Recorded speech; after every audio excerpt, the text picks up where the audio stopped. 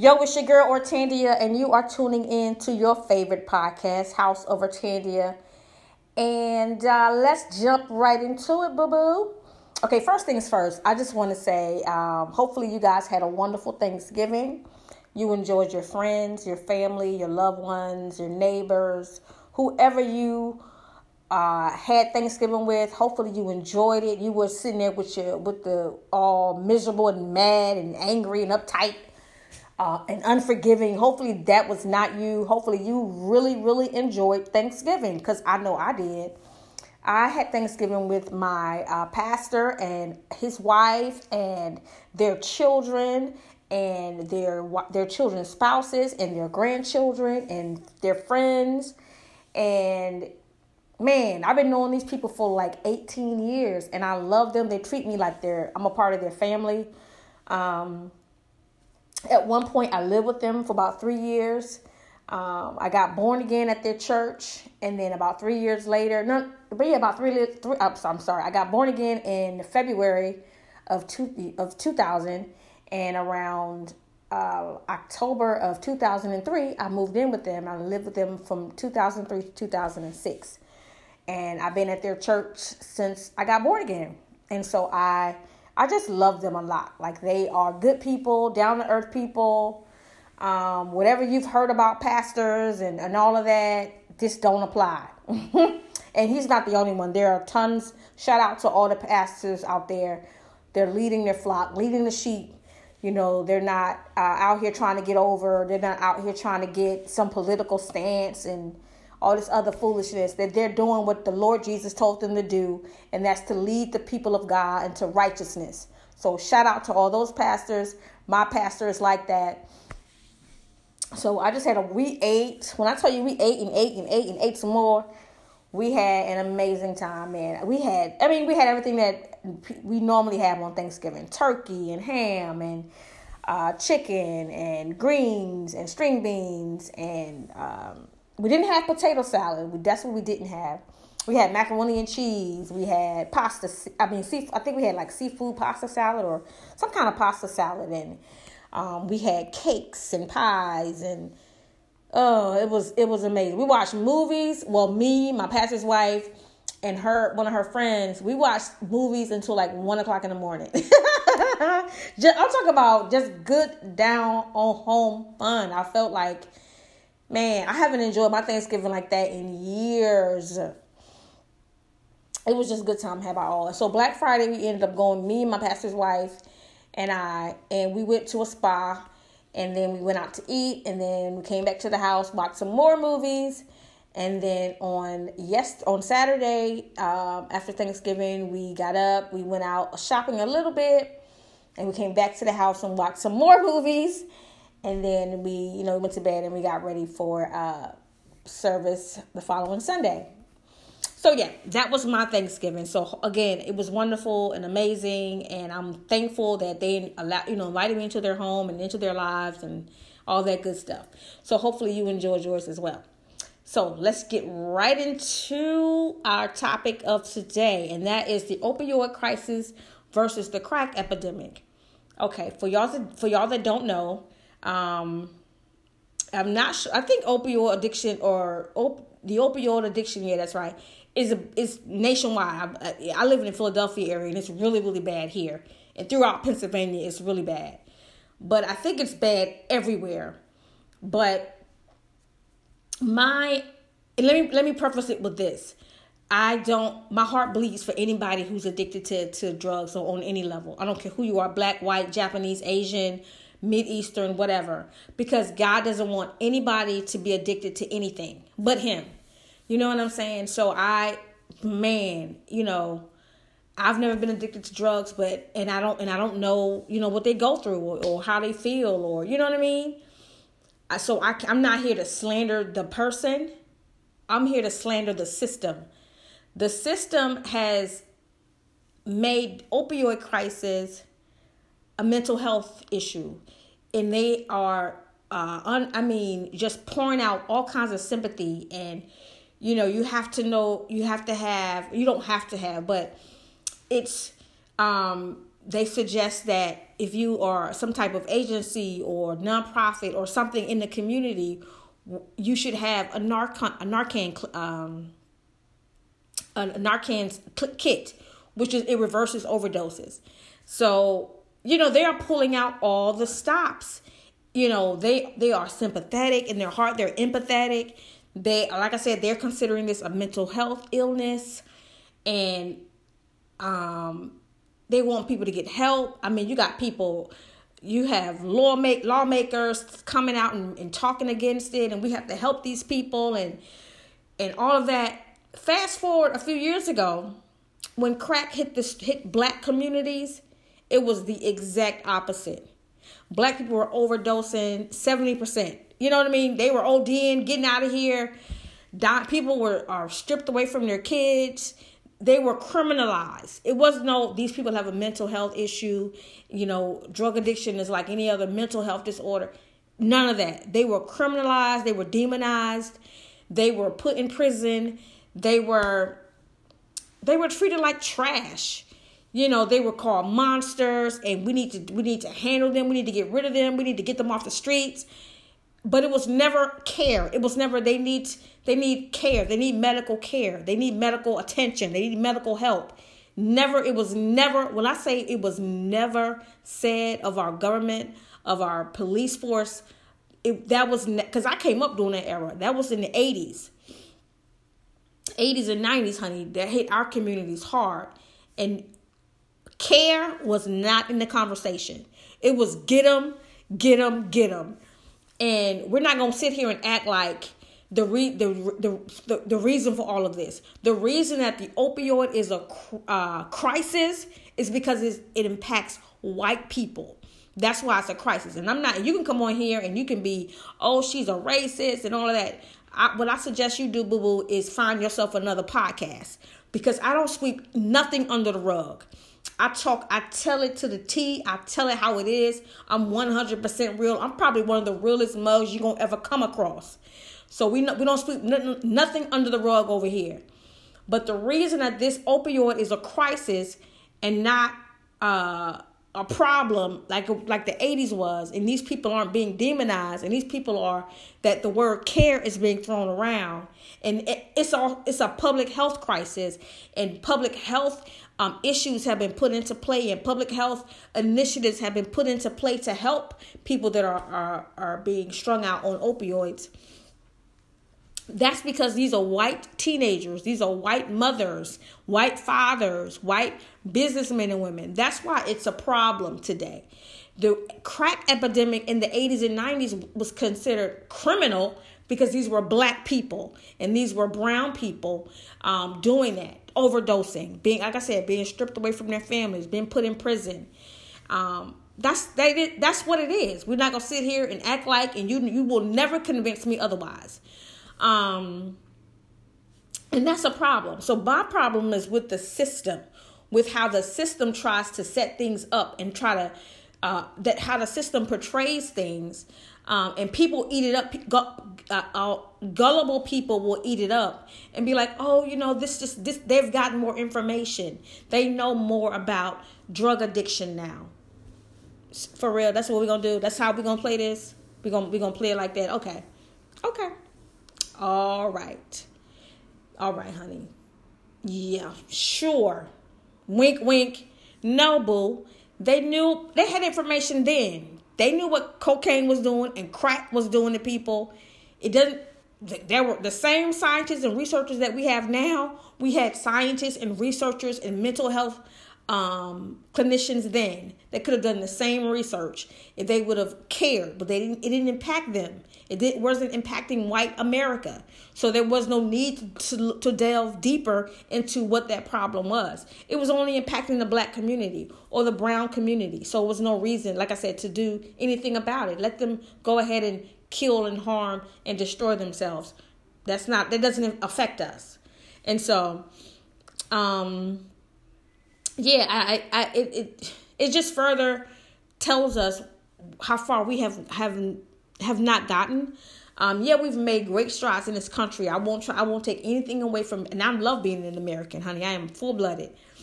But we've made great strides. But we will not sit here and act like there is a big difference in how things were handled. And that man, and it's not okay. That's why we need people of color in mental health positions. In public health positions. We need people of color in political positions.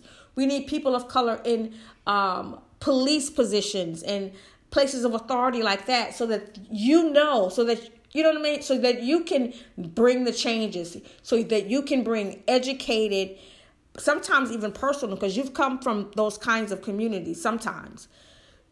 But you can bring what do you call it? But I can't remember. Whatever. You can bring change to to our communities. That's why I'm not a proponent of protesting. No, I'm a proponent of you becoming the attorney general. I'm a proponent of you becoming senator, of you becoming governor, mayor, of you becoming police chief, police commissioner, of you becoming what else? State's attorney, of you becoming a judge, a lawyer. I'm a proponent of that, not you protesting and walking up and down the street holding signs. If that's your thing, boo, that's your thing. Go for it. But I think the greatest protest, if you will, is to get into those systems and into those structures and transform it for the better. And so, I'm a Christian who believes in social justice. Absolutely. I can't say that I'm against abortion, which I am. I can't say I'm against abortion, but I'm not against people being unjust things happening to men and women. You know what I mean? Or I'm against abortion, but I don't care about a woman being sexually assaulted at her workplace. That's crazy. Or I'm against abortion, but I don't care that immature police officers can just shoot black men and women in the street, but they can have all of this restraint when they encounter a white person. You know what I mean? So it doesn't work both ways. It's not and or. For me, it's and both. I'm against abortion, and I'm also against injustices done against grown people. So yeah. And if you hear the intensity in my voice, it's just passion. My voice sounds like that when I'm talking about something that I'm passionate about. And I'm passionate about Christ. I'm passionate about black people. I'm passionate about brown people. And I'm passionate about women. And so anytime I talk about any of those four, you're gonna hear some intensity in my voice. So yeah. But when we're gonna take a little break, and when we come back, I got a clown of the week, and that clown of the week is also my call for justice. Stay tuned. I'll be right back, homie.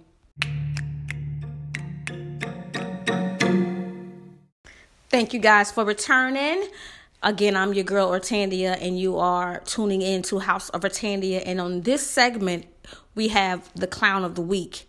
The clown of the week is none other than School Superintendent Lori Mueller. That's LORIMUELLER. And she hails from Baraboo, Wisconsin. And if you haven't heard, the Baraboo High School prom class of 2019, they went to their prom. They took their prom pictures, I should say. And a class of about 30 white students, they did the Nazi salute. White male students did the Nazi salute. And Miss Lori Mueller, again, the school superintendent, said that those young men are protected under the freedom of speech. Okay. Miss Lori Mueller, you are the clown of the week, the month, the year, and the century. How dare you fix your face to say that the Nazi salute is a freedom of speech, that this symbol of hate is protected under the freedom of speech. It should be under, if you say bomb in the movie theater, your butt get locked up. You see what I'm saying? So that's okay. That's not okay. But you can do the Nazi salute. So you can practice hate on school campus grounds where there are Jewish students on that, I'm sure, somewhere on that campus, that go somewhere on that school. So that, or work, or as a teacher or janitor, working in cafeteria, something in the school district, in the town, whatever. So you mean to tell me that these people have to just suck it up because they have the freedom to perpetuate hate? So Lori Mueller, you are an absolute clown. Now, we're not going to leave it at that. Not only is she an absolute clown, they also are on my segment called A Call for Justice. So what I want you all to do is to flood Miss Lori Mueller with emails, handwritten letters, talk to the congressperson, whatever you need to do. Let them know that this is unacceptable. And these young men need to be punished. They need to understand the repercussions of what they're doing. And it's not okay. So like I said, I'm going to give you the address to the school and the address to the school district. Let me find the address to the school. The address to the school is... It's called Baraboo High School. That's Baraboo High School. They're located at 1201 Draper Street. That's Draper Street. It's in Baraboo, Wisconsin, 53913. So now let me find their school district so you guys can call. You can call homegirl. Baraboo. I'm letting my Google fingers work tonight, honey. Let's get their address. The address to Baraboo School District is 423 Lynn Street, Linn Street in Baraboo, Wisconsin, 53913. That's 423 Lynn Street, Linn Street, Baraboo, Baraboo, Wisconsin, 53913. And the school superintendent is Lori Mueller. Her last name is spelled M-U-E. I want to make sure I got this right. Lori